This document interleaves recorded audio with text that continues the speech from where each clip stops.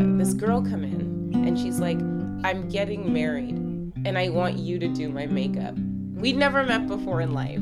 Everybody else there had worked that job for years. Like, everybody else on the makeup floor, they knew what they were doing. They also had a vested interest in making commission. And I was like, no, I live in my parents' basement. I don't care about this job at all.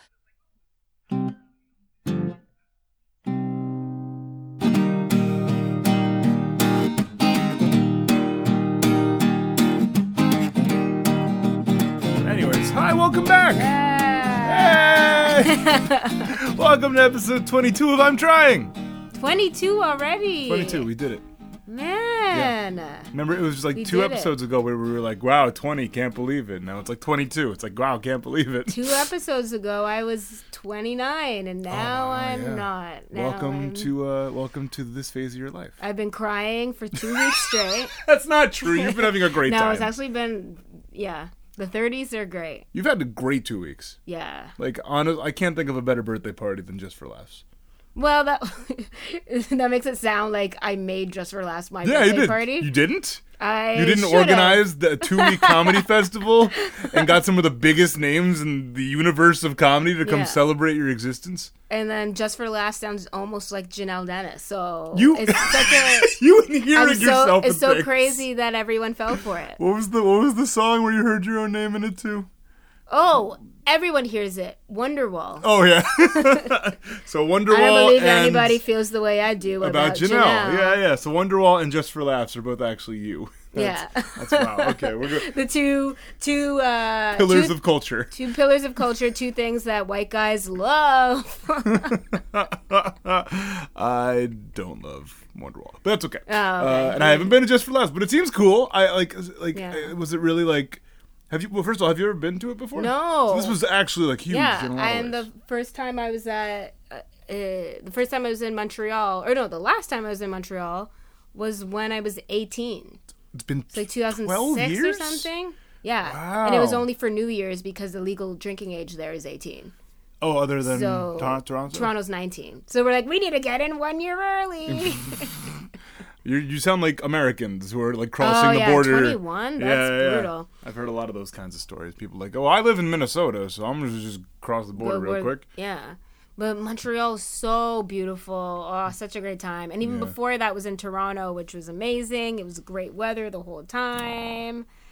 Got to see my friends. Met Spike Lee. I totally forgot about that. You posted the picture. It was you and Leah with Spike Lee. And is what you posted as the caption actually what happened? That's exactly what happened. Okay, can you please explain that? Because that is very funny. Yeah, so it was... So, Toronto International Film Festival, TIFF. TIFF. So TIFF happens all year in non-festival format. Sure. Just like kind of like IFC in New York. Yeah, just like throughout the country. Yeah. So, art house film, all different types of films from all over the world. So TIFF had the 30th anniversary screening of Do the Right Thing, which is one of the best movies of all time. Yeah. And Spike Lee was the special guest. So it was Q&A with Spike Lee after. And then one of my best friends, shout out Jordan Swami, and his production group, they do a lot of things. They put on parties. They have online communities, all that, called Boosie Fade. So Jordan and Boosie Fade were community partners for this event. Sure. So already I didn't even think I'd be... Because it was sold out. Yeah. Like as soon as it was pre-sale for members and then regular sale. It was sold out within minutes. Yeah, of course. Because one theater, Spike Lee's going to be there, 30th anniversary, Do the Right Thing in no chance restored digital 4K D3CP. In Technicolor. Yeah. So I'm like, oh man, I'm so upset. I'm like, it's sold out. And he's like, actually, for Boosie Fed members, there's going to be another block of tickets released. So I got the tickets. And then when me and Leah got there, we got there like right on time, which is early for me. Got there right on time. So our seats were given away where we were supposed to. We were like 5 rows back or something. So we ended up being 2 seats in the front row, which I thought would be horrible. Okay, time out. To clarify, because you were late, you got to sit directly in front of Spike Lee. Yes. Dear God. Like, if you do not believe in law of attraction, Do the right thing, my ass. Oh yeah. Show up early. Nope. Do the wrong thing and you'll get rewarded. Rewarded for it. Oh, come on. I think when I showed up, Leah was if you've been listening to the podcast, you would know her from the Ariana Grande story episode. She got there like right before me. I had this whole parking fiasco thing. I was actually going to be there early, but the parking was crazy. Yeah, whatever. Yeah, I left like an hour, or I left a fully hour and a half before. Traffic, parking, whatever the deal was. Got out, Leah's taking a video. I'm like, we have no time for selfie videos right now. Shenanigans. What have you been doing? She's like, oh, it was for the radio station promoting the whatever. I'm like, okay, we need to go in. And there was fiasco with that, with the ticket. They're like, okay, maybe too late to go in. You have to, oh no, I opened up my email for the mobile ticket. Email just completely gone. Okay. I took a screen cap of it, and then they're like, no, we need the actual email because whatever, QR code, blah, blah, blah. And they're like, no, we need the actual email. So I'm like, okay, I'll pull it up. I just screenshotted it like 2 hours ago. Email was gone. Checked inbox, all the other boxes, trash. Weird. Disappeared. I'm like, oh my God. Having a meltdown. I'm like, and I have the ticket, and I paid money for the ticket, and you're not going to let us in? So then, like, okay, if you run down, this is at, like, one of the upper floors. Like, if you run down all the way to the bottom, and see if you can get a physical ticket. But we can't guarantee because, like, we're letting in the rush line right now. We already started letting in the rush line. You got to go. So if you don't get there soon enough, like, a rush person might just get the last ticket. Yeah. So, like, oh no, we end up getting the last. Out of 3, we got the 2 out of 3 last 3 seats in the house. Oh. So much that, like, we were in the front row, but we weren't sitting beside each other. It's whatever at that point. Whatever. Whatever. We're like, okay. And then also the theater was so amazing that, you know, when in normal movie theaters, when you sit at the front, you're looking up and it's the worst, and you're like, I'd rather just watch this on my phone. It was perfect. It was like far back on a stage, crystal clear. Then when Spike Lee came out, it was like right there, and they were like, oh my God, it was amazing. He made fun of the Raptors at the end. Perfect. And because he's, you know, basketball guy. And so then afterwards we're getting ready to leave, and then we bump into so I know a couple other people that work at TIFF that I met them here in New York, but they're there. They're like, oh my God, are you going to the after party? I'm like, after party? You don't say. Yeah, I thought it was going to be like at a bar nearby or something. She's like, no, it's here upstairs. Spike Lee's going to be there. Okay. What? So I'm like, no, he's not. I'm like, oh no, she didn't tell Spike Lee was going to be there. She was like, we have the after party upstairs, open bar, open food. That's my favorite. I mean, yeah. Free food. So I'm like, me and Leah are like, okay, we're there, obviously. So she's like, oh, you just need to have a VIP ticket, which thank God printed the thing because it had the VIP on the ticket. Thank God. So we go upstairs, there's the free bar, free drinks, free food, all that. And so one of my friends comes by, and who also works as a part of TIFF, but she also is one of the founders of this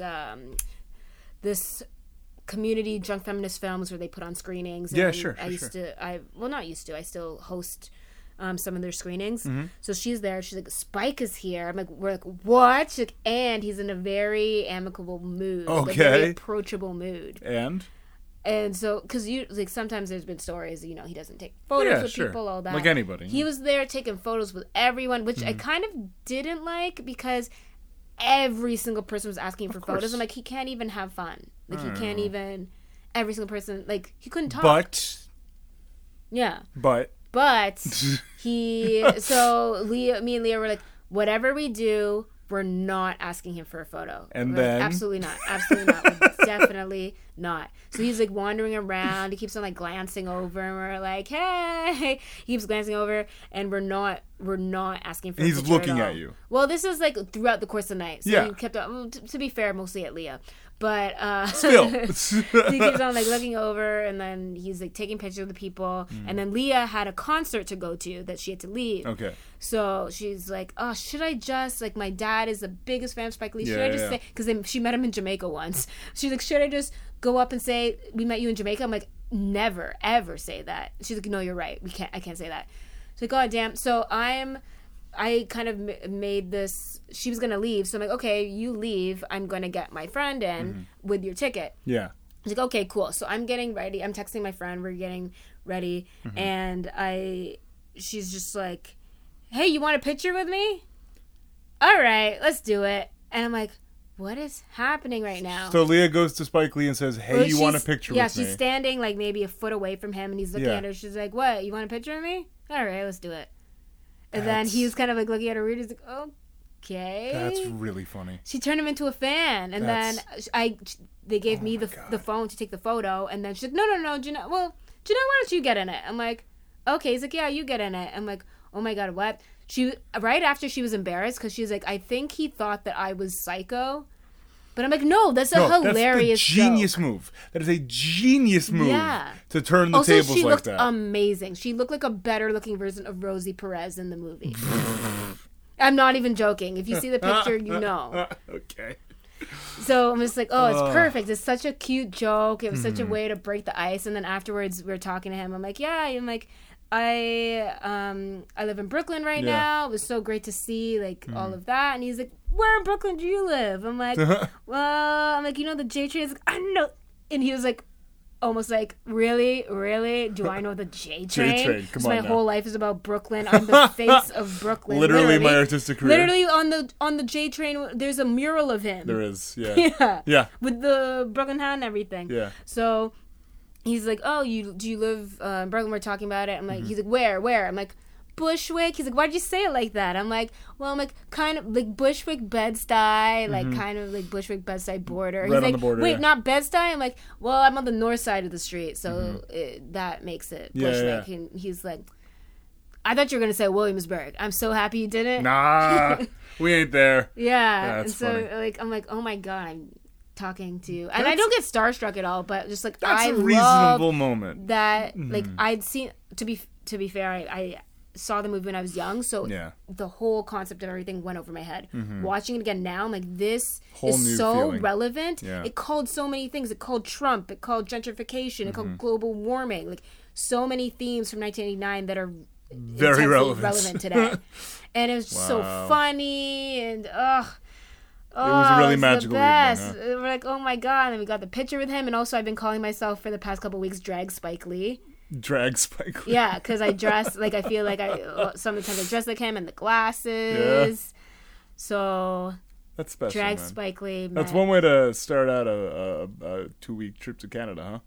Yeah. Oh my God. gosh. That was the first That was night. the first night. We'll have to hear more stories in the next few weeks. I'm excited. Yeah. Well, Oh my it's God. going to be the intro for the next Yeah. year of the Hey man, podcast. I'm not doing that much right now. I'm happy to hear this stuff. It's amazing. Yeah. Anyways, let's get into the I don't know why I episode. said, yeah, like, you're not doing much. Yeah. No, I'm Jake's not. I'm doing not. much. I bet I got I have like No, a you month do where not. I have like no work. I'm gonna have to figure out some stuff. Anyways, amazing. One of the people you spoke to on your trip was Aisha Brown.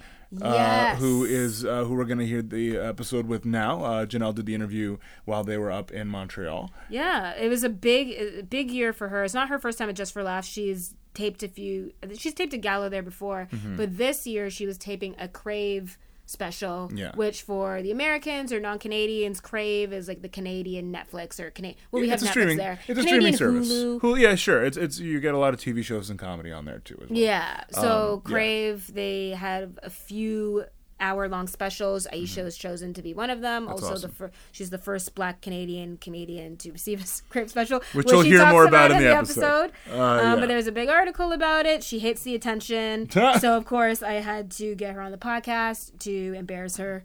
She some was more. a great guest. There are a lot of bleeps in this episode. Apologies for that. She's a wonderful storyteller and very enthusiastic. And I loved hearing your conversation because you got to hang out with a lot of really cool people up there. So without further ado, here's Janelle in conversation with Aisha Brown. Aisha Brown. There you go. I mean, I have so many failures. Yeah. It was like, I felt like I had like a good poker hand. I could Yeah. have just put anything out there. Oh, yeah, you had a royal flush of Fail- failures? Oh, man. Do I ever? Let's see. Okay, so before I did comedy, I feel like I did a lot of like, I was very lost. So I did a lot of jobs that I had no business doing. Mm-hmm. And so one of those jobs at one point was I worked at a makeup counter. Really? Yeah, well, technically I worked at like the Biotherm counter, which was like the skincare counter. But like, and they would like fill my head with lots of like fake science to sell people about why the creams would work. They're like, oh, this has been extracted from the oldest tree in the jungle, and like, bitch, it's just some cream. It's like Nivea with some essential oils dropped in it, and people are like, I can feel it working. Like, it's a lot, and I feel my cells rejuvenating. yeah, and they like made me wear like a lab coat, right? So That's official. Yeah. And it wasn't like the Clinique lab coat. It looked more like a nurse's lab coat, but like I definitely wasn't equipped to be a nurse at all. Like, it was just not. So you didn't go to school to be able to sell products at Biotherm? No. Well, they'd have these like one-day schools where you'd like go there and they'd like brainwash you and they'd give you like a few free products to take home, and then you'd like try them out and you'd be like, I think this works. But I was like in my 20s selling anti-aging products and like lying to older women that I am right now. Like, yeah, this is definitely going to kill those fine lines. You want this right now. Like, this It's working for me. Yeah, look, I'm 145 years old. But so that counter was attached to the Iman makeup counter. And because I'm black. Black beauty products. Yeah. And like, because I'm black, everyone thought I just worked at Iman. Also, my middle name's Iman. They didn't know that, but like, for a lot of reasons, people thought I worked at Iman. Because the other person working the counter with me was this like older Serbian lady who didn't look like she was there to sell you black beauty products. And like, she was good at her job, but like, we were both part-time. So when she wasn't there, I was just there, like, and people would be like, oh, can you help me with makeup? And at first I'd be like, nah, that Serbian lady isn't here. But then after a while I was like, okay, let me try to like figure some shit out. So like, mostly my job whenever I was like on the Iman counter was just testing out like foundations on people. And like a lot, it would make me mad because you'd have these like older black women who like have this crazy like colorism built into their head. And so I'd be like, this is your shade, and they're like, no, I'm much more light skinned than that. And I'm like, you're f***ing delusional, right? And I'd be like, okay, whatever you want to buy to like you lay your light skinned head but dark body at night. Like, it just made no sense. They're like, don't you dare give me a shade 17. Yeah, it was crazy. And the thing is like, you'd see these women with like the most beautiful skin, and they just have the like they would just want to look like ash just to be able to say they were like a few shades lighter. Anyways, I would work that counter a bit, and then after a while I just became the Iman person, right? Like, I would just be like but this was at like Sears Fairview Mall, which no longer exists. I was the only black person on the floor. So like, literally, I was the only black person on the floor, so people just assumed I was the expert in black beauty care. It was so. Thank God you didn't tell them your middle name was Iman. They would be like, "That's the Iman." Like, you guys look exactly alike. So, I remember I had this girl come in, and she's like, "I'm getting married, and I want you to do my makeup." We'd never met before in life, and I was wearing a blue lab coat. And also, my makeup was some like basic bitch whatever. Like, now, like, I have, it's not like I'm great at makeup, but I've watched a lot of like black beauty tutorials with a lot of people being like, girl, you need that. Like, you know, like, there's a lot of like, who's that girl, Jackie something? I don't know. There's some girl named Jackie something who's like the black beauty blogger on YouTube. Oh, whoa. And, yeah. I should know her. I should know her last name. I've watched a lot of like black beauty girls and like all their tips, and there's like way too many steps. But yeah, like, they're doing makeup like they're about to go on a movie set. It's absolutely insane. But my makeup back then was like one step. Like I was like, put on foundation, done, right? Like I maybe some mascara and lip gloss. And the crazy thing is I had all this access to like free products and stuff. Whoa. And I would like play around on people, and I wasn't the worst, I guess. No, I was technically the worst. I was the You're worst. comparing yourself to the other. Everybody else there had worked that job for years. Like everybody else on the makeup floor, they knew what they were doing. They also had a vested interest in making commission, and I was like, no, I live in my parents' basement. I don't care about this job at all. I also did have a weird thing about like I didn't like lying to people so much, and that's all sales jobs are. So like even Biotherm after a while, like they were like, maybe just work at Iman mostly. Because like I just was bad at my job, but this black girl came in, and I feel like she was doing a wedding on the cheap, right? Like in fact, I know she was because I took that job to do her makeup for her wedding. Well, you were wearing a lab coat. She wanted some sterile makeup. Yeah, she's like, yeah, will you do my makeup? And I was like, well, I don't really do that. And she was just like, well, you know these products, and I love Iman products, and I'm like, well, I don't technically work for Iman. And she was like, I couldn't have told her anything. Yeah. Like, I would have been That's like, not a good sign. No. When your makeup artist doesn't want to do I was actively explaining to her why I shouldn't be hired to do her makeup. And she was like, bitch, you're doing my makeup. I'm like, I don't know what I have to say to her. And the crazy thing is like, it wasn't to do her makeup at the store. She wanted me to go to her wedding to do her makeup. Oh my God, the on-site makeup artist? Yes. And I was like, and the thing is I had access to like the demo products. Like they let you like sign them out, right? Like so I was like, I guess like I had the brushes, I had all the makeup I needed, and it wasn't just her makeup she wanted me to do. She wanted me to do her makeup and her like 8 bridal party members. Oh my God. And so she's like, also, yeah. Was she wasn't paying you? She was paying me. Oh my God. Yeah, she was like, but not a lot. It was a lot for me because I'm not a makeup artist. I was like, she's like, I'll pay you $200. And I'm like, deal. Like, I'm like, whoa, $200 in 2003. Yeah, you got this, bitch. Like, I was like real jazzed about it. So I was like, okay, great. You sold me on this thing I'm not prepared for and will ruin your life and your wedding pictures in the future. So, no consequences. So at the time I wasn't driving. So I had to get my dad to like drive me to this chick's wedding, right? And my dad, on the way there, he's like, so you're doing someone's makeup for their wedding? Like, there's a lot of, like, just that tone. And I'm like, yeah, Dad, I'm a makeup artist now. And he's like, okay, cool. Like, that's, because he's seen me go through, like, a lot of different career shifts at that point. And he's like, yeah, this seems about as scatterbrained as everything else you do in life. Yeah, okay, great. You're a makeup artist. Hey, I'm a geologist. Like, he was, like, not feeling my my randomness, but he dropped me off.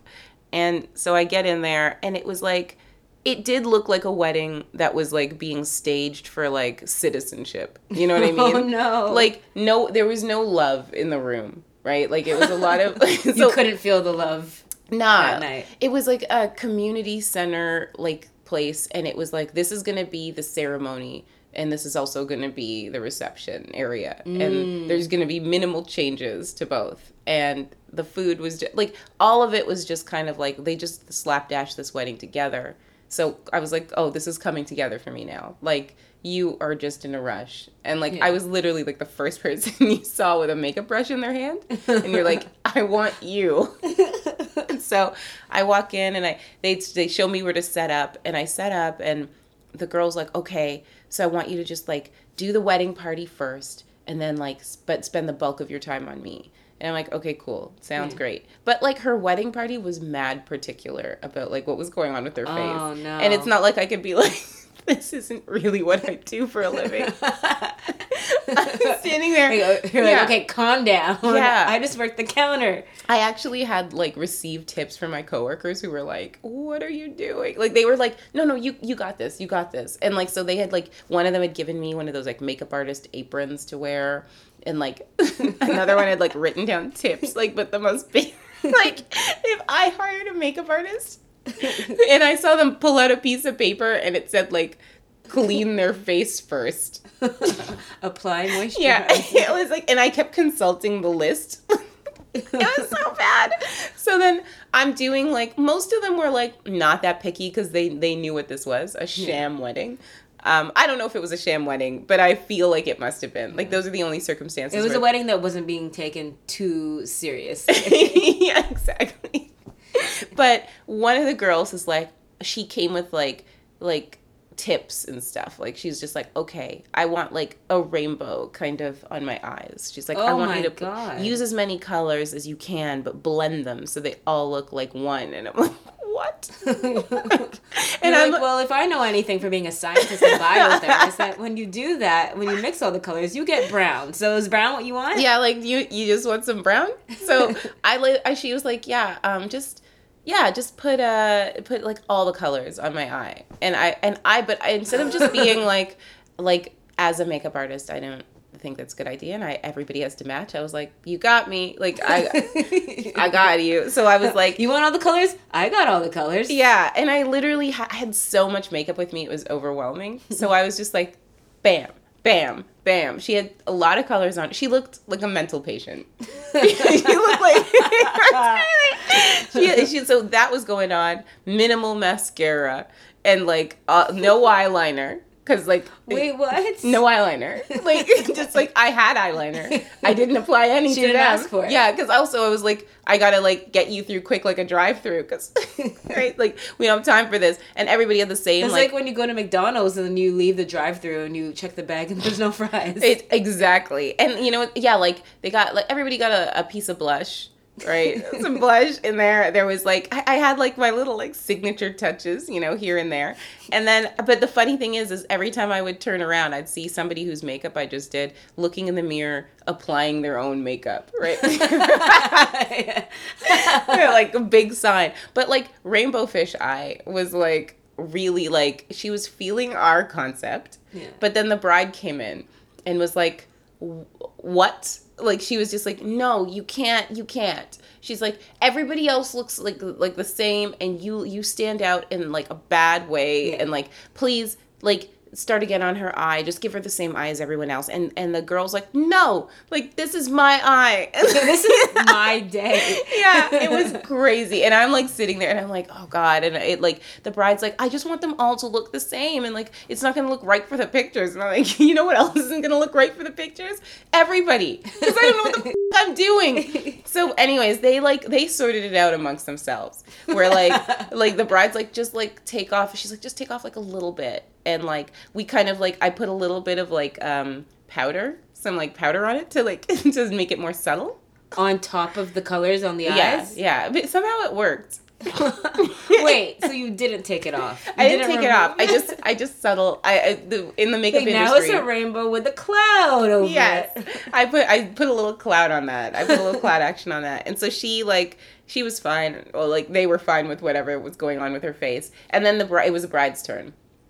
So the bride comes to me and has fake lashes. Already? No. Not on. Oh. Just the fake lashes, the glue, and she's just like, do your work. And I'm like, So at this point, I'm panicking because I hadn't anticipated anybody wanting fake lashes. Yeah. And this is pre-YouTube days, right? So you can just go watch a tutorial. I can just go to the bathroom. No, I was like, okay, I'd seen people put on fake lashes at work before, but it also seems like a real fucking elaborate process that involves not shaky hands. And that is not what I was working with. So, like, I did her foundation, which is my, like, specialty. And, like, yeah, I realized now, too, I'm like, nobody got primer, nothing. So, like, by the end of the day, like, everybody was melting off. For sure. And so, yeah, so I put on her foundation. We did, like, blush, like, some basic bitch makeup, but, like, natural. And the girl was, like, pretty. She didn't need a lot, in my defense. And then, proceeded to apply, like, I had, like, a Q-tip, and, like, so I'd squirted out some of the glue, took the Q-tip, and, like, applied it to, like, you know, her lash line or whatever. Wait, what? That's not what you're supposed to do. Oh, really? You're supposed to put the glue on the lash band. Oh, well, that's not what I did. I put it directly on her eye, and then I, like, That would explain something. She's gonna have no real lashes after. Well, see, so I apply her lashes, and to be honest, for the 5 seconds that we were in that room, her face looked okay. Yeah. Like, and even though like this would explain why I was getting a lot of questionable looks. I was putting on her lashes, and I was just like, this is just my technique. And then like, so the wedding there's like a few pictures, but not from a photographer, but just You got the lashes on. the lashes are on. Okay. For that part. And then she like is at the altar, and I'm like, oh damn, because like she's crying now. She's crying. You're like, who told you to cry? Yeah, like that. This isn't a real no wedding. one prepared me for this. So she's crying, and one of her lashes is straight up just like drooping over half of her eye, and she's having to hold it up. It was so bad, and like I was supposed to stay for like the whole wedding, right? But like they were like, please stay, you can eat, whatever. But as like before homegirl made it down the aisle, I was packing up my supplies, trying to get the out of this community center. But the craziest thing, like it was a failure. It was a failure. I like saw some of the pictures because she came back to the counter after and like to show me, but she wasn't mad. She was like, oh, I just wanted in case you have like a portfolio. I'm like, portfolio? What? It was a failure, but a failure that no one seemed to care about. Like she was the most easygoing bride. I feel like this wedding was not real. Like it felt like a prank. It was a test from the Iman counter to see how you like yeah you do. They're like, okay, we want to know if we should hire her. Yeah, so that was like a failure, but that no one really acknowledged. And the groom just watched her eyelashes fall off. And he's like, that's my woman. But in the moment, did you feel... In the moment, my stomach hurt. I had like people have like a fight or flight response. I flew. I flew. I called my dad on my like bricky cell phone and was like, you gotta come to the community center because he's like, are you done the makeup already? I'm like, oh, I'm done. And like, I literally was like, I'm wheeling my stuff out of the community center, and the bride and the bridesmaids are like, oh, you're not going to stay for the rest of the wedding? Some of them looking at me like, oh, you don't... Like, some of them were in on the fact that I was an amateur. And some of them were, like, legitimately like, oh, there's free chicken. Like, you're going before the free chicken? But, like, also I saw them setting up the free chicken because that was happening during the vows. And it looked awful. So, but I was like, oh, yeah, I got to go. I got another job to do. Lies. But yeah, I got my full $200 and some pictures for my portfolio, which my coworkers looked at and were like, what? This was not on anybody's piece of paper that they'd written for me. Yeah. So if you ever get tired of comedy... If I ever get tired of comedy, I'm pretty sure I have no skills in anything else. I'm just going to have to marry rich. Another question that we ask every single guest is after a moment of failure. So whether it's messing up some people's makeup, or if it's comedy related, writing related, when if you bomb or have a not great day, what's something that you turn to for comfort or to make you feel better? Oh, well, now, because it's so much after the fact. Now when I bomb or like I have like a big failure, whether it be like emotional or whatever, I play a game on my phone called Toon Blast. Wait. I'm at level like 2,951. Like it's completely insane, but it's so comforting, and I just do that.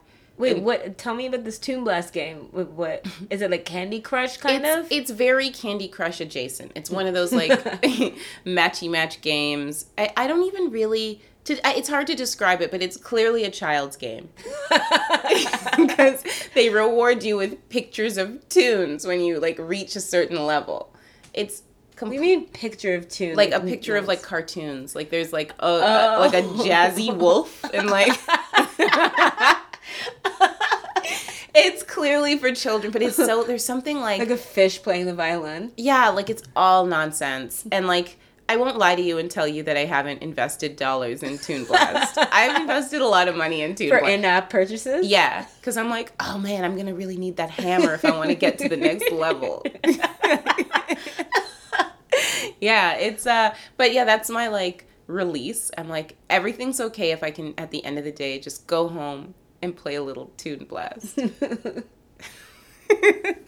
Oh, did you want something more profound? No.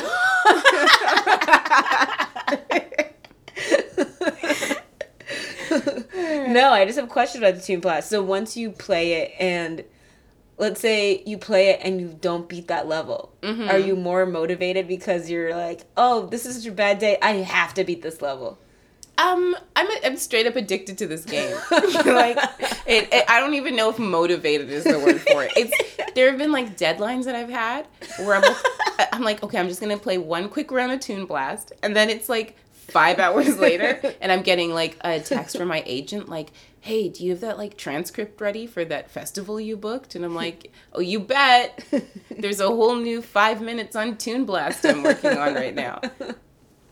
I love that. I used to be addicted to Candy Crush. Yeah, Candy Crush, I after a while I was like, oh, these motherfuckers are playing. They don't want me to pass this level. Like, I was getting really mad. They want you to spend a lot of money on the in-app purchases. Yeah. I used to do that too. So I switched to another game. I don't remember what game that was. And then after a while, like, I leveled out. But Toon Blast is the longest I've lasted with a game. Yeah. Like, yeah, like How did you find out about Toon Blast? I got ads for it on YouTube, I think. Yeah, I got all these ads for it, and I'm like, well, if YouTube's recommending it, they know me.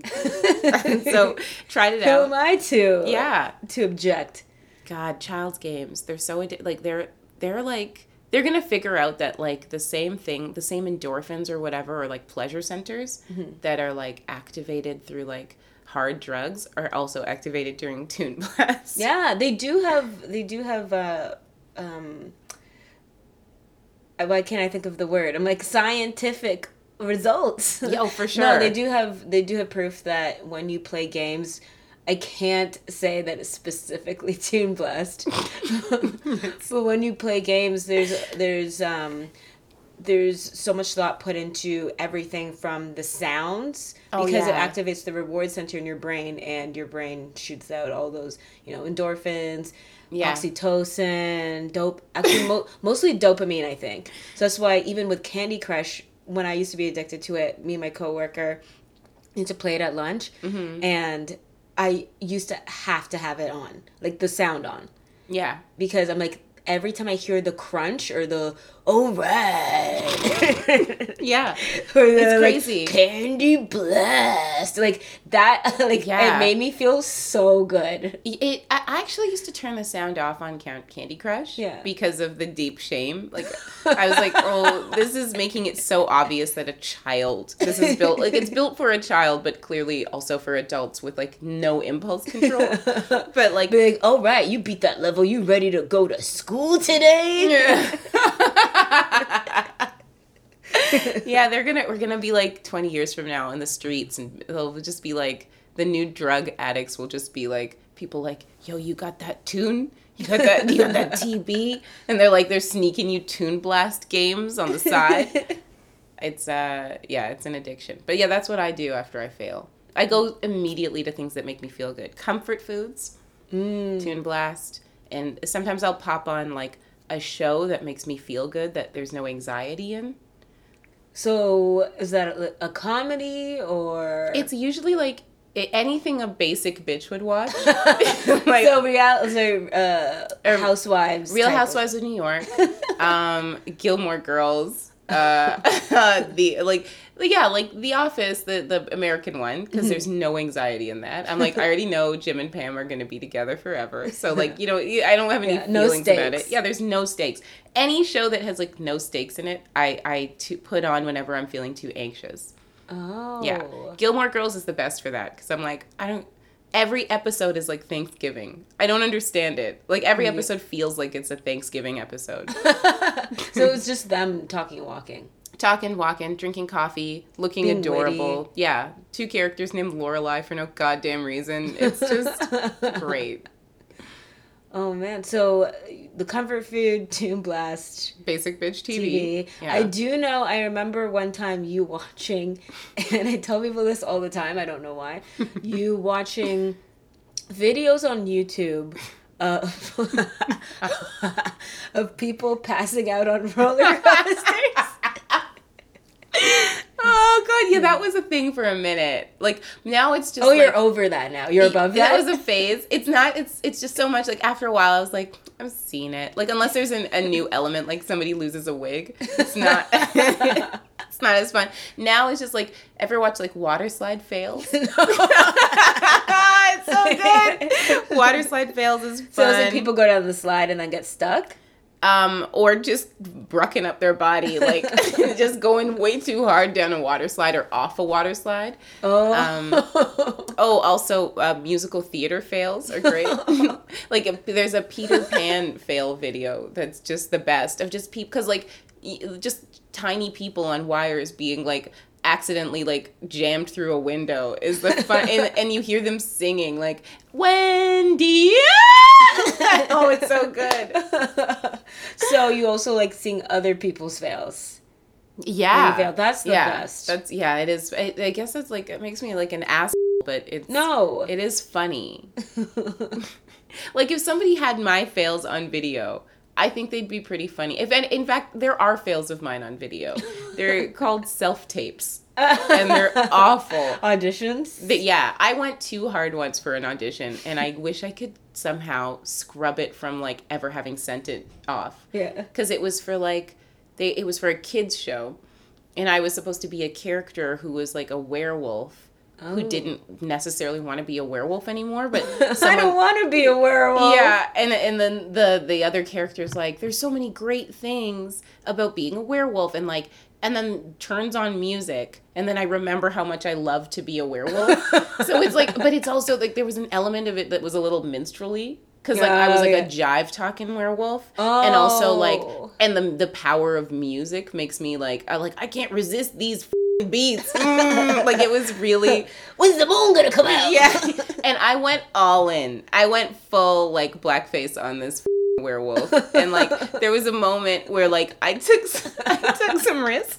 Like I changed the script. There's like, because you made a dramatic choice. Yeah, like I took something like a line like, oh yeah, like I gotta dance when there's a full moon, and I was like, gotta dance when there's a full moon.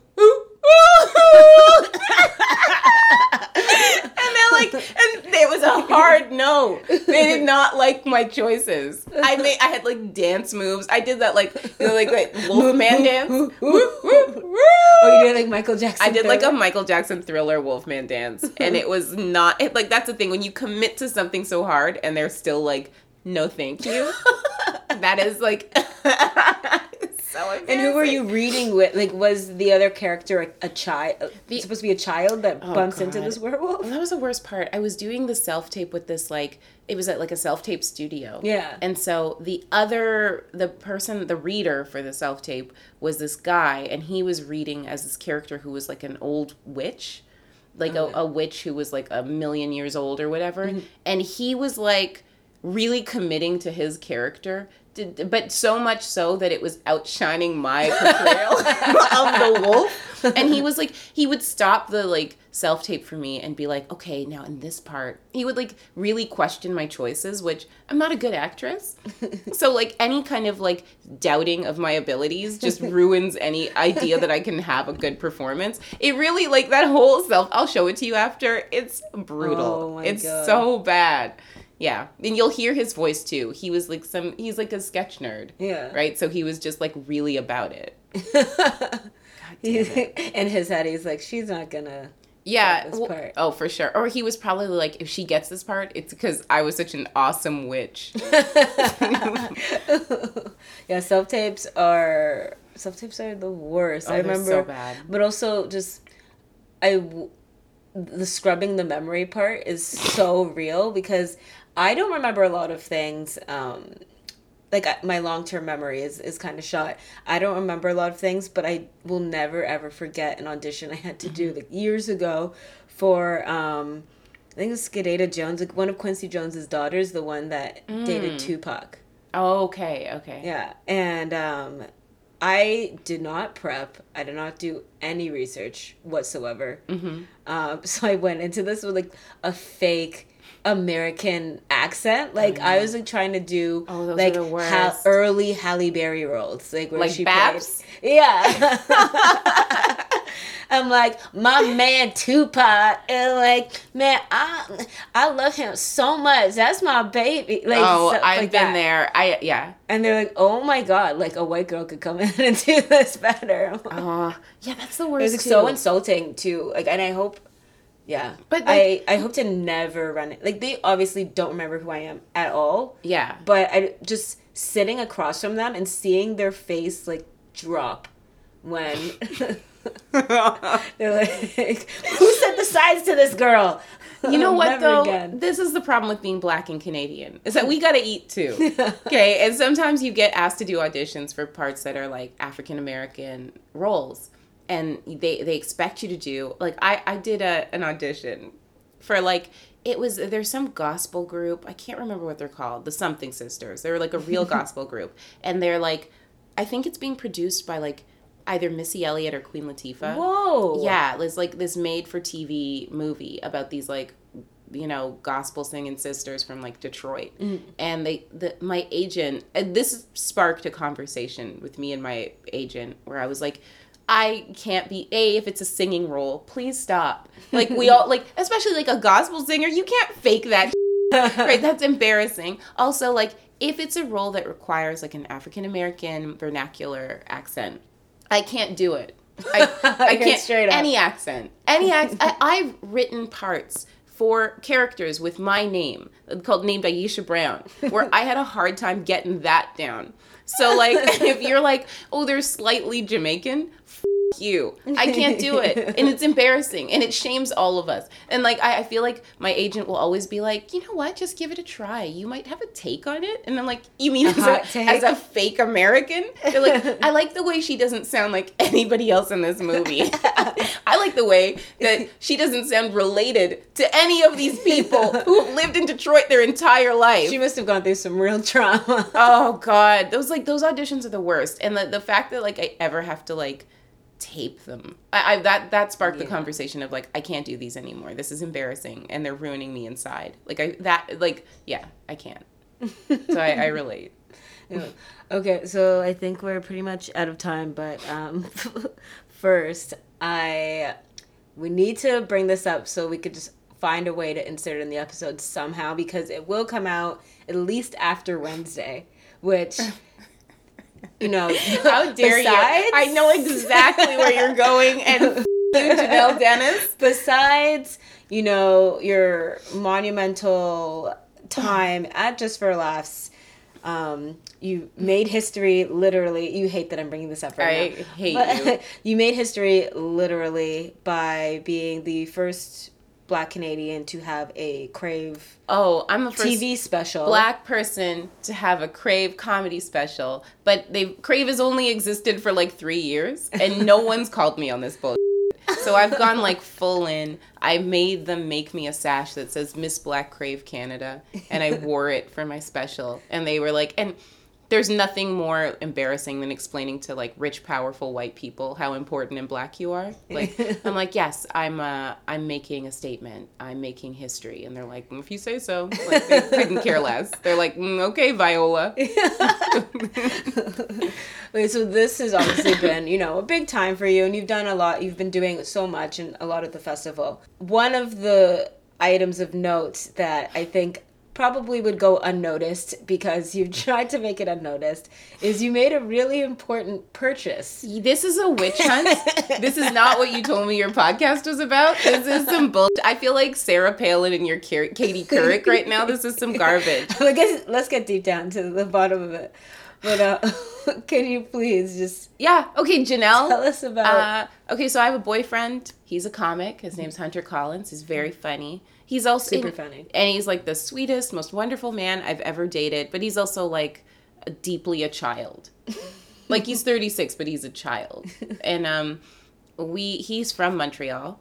And like 2 years ago, we were by his brother's place, and we walked by a window, and he stopped. Like a woman would stop when she saw, like, the diamond ring she wants. Okay? He stopped in front of this store, and he's like, I must have her. And I looked up, and it was a life-size gremlin from the movie Gremlins 2. Yeah, not even Gremlins, but Gremlins 2. It's a gremlin who's, like, flat. He's got on a trench coat. He's, like, flashing the street, and he's got on sunglasses.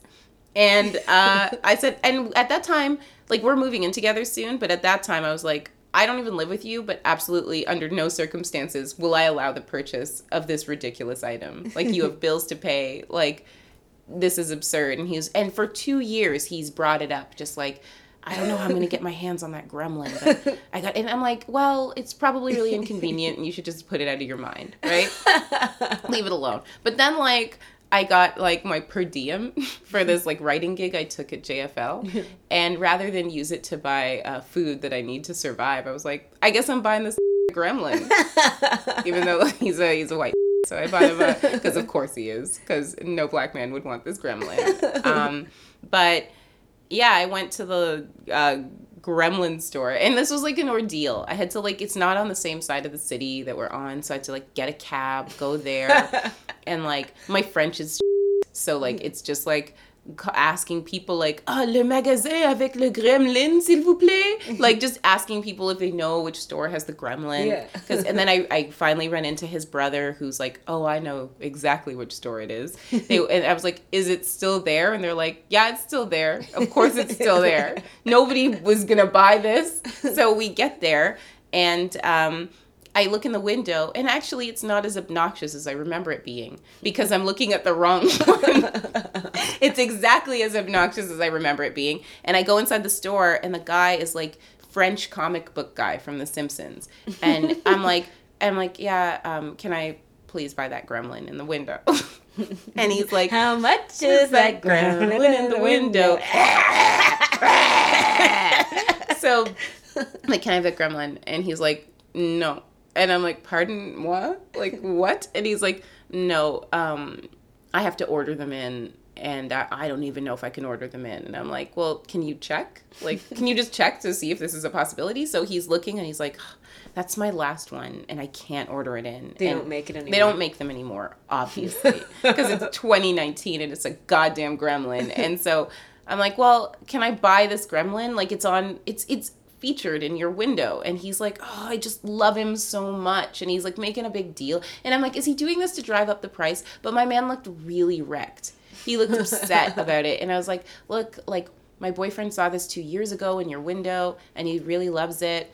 And he, like, finally agrees to sell it to me, but only because I'm like, I'll send you a picture of it when we put it in his apartment. And he's like, he starts writing his name down on the back of a business card. And he's like, treat him well. And, like, folds up the sunglasses for me. And I'm like, great, I just threw him in my purse. He looked so hurt.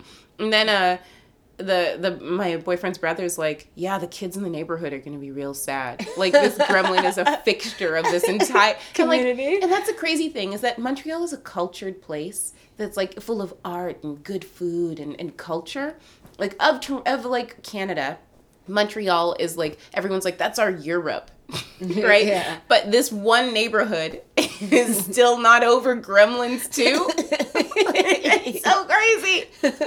So then I had to, like, but the thing is like, in the morning, because you and I are in the same goddamn room, and you're, like, not a morning person. No. And I came back from, like, regular shopping that yesterday morning, and you're like, oh, where are you off to? And I'm like, I just gotta go run some errands. And you're like, I'll come with you. And I'm like, it's not necessary. And you're like, where are you going? And you asked me, no. Yeah, and I'm like, I'm gonna go pick up a goddamn gremlin. And since that, I swear to God, you made sure to be anywhere that you could be that I was, so that you could see me come into this hotel with a gremlin. And you, like, would not stop laughing. You've taken nonstop pictures with the gremlin. You took my Miss Black Crave Canada sash, put it on the gremlin, desecrated it. Like, you're disrespectful. And then, but you did help me. You got you had to transport the gremlin across. Yeah, Barry Taylor of Comedy Records is a lifesaver, and he's, because I'm, like, not taking that on a plane. I'm not buying a ticket for the gremlin because it's not big. Like it's so big. And you can't put it in overhead. I can't put it in overhead. I can't. It won't fit because it comes in on its own suitcase. stand that holds its weight. It's so inconvenient. If I like, and Hunter is really like the best of boyfriends. He's taking me to Mexico in a couple weeks, so he gets a gremlin. He gets a goddamn gremlin. That's your proposal. That's the this ring. is our engagement gremlin.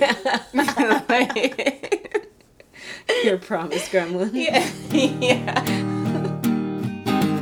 Follow Aisha on Twitter at Aisha, that's 3 E's, and Instagram at Aisha Hates Posing. And keep your eyes out for her new comedy special on Crave in Canada. Oh, and if you enjoyed the show, please leave us a review on iTunes. It helps spread the word about the show, like a Glasher Gremlin and Gremlins 2. Spread his trench coat. Yes, like the Gremlins and Gremlins 2. Hit it, Jacob. All right. And of course, make sure you're subscribed to easily download new episodes. I'm Trying is hosted, edited, produced, and scored by Janelle Dennis and me, Jacob Derwin. Our cover art was created by the fabulous Sammy Kappa. See more of her work at sammykappa.com. That's SAMICAPPA.com. And you can follow the show on Twitter and Instagram at I'm Trying Show. And if you want, you can follow us individually at Janelle Dennis and Jacob Derwin. If you've screwed up or embarrassed yourself and are looking for help, Or pity. reach out to us on Twitter or email at imtryingshow@gmail.com, and our team of crisis experts Us. will be more than happy to assist you. Reasonably happy. Thank you so much for listening, and in the words of the Beatles, Suddenly, someone is there at the turnstile. The girl with kaleidoscope eyes. Oh, you did the eyes better. I mean, I always do the eyes better. Say that again. 1, 2, testing, 1, 2.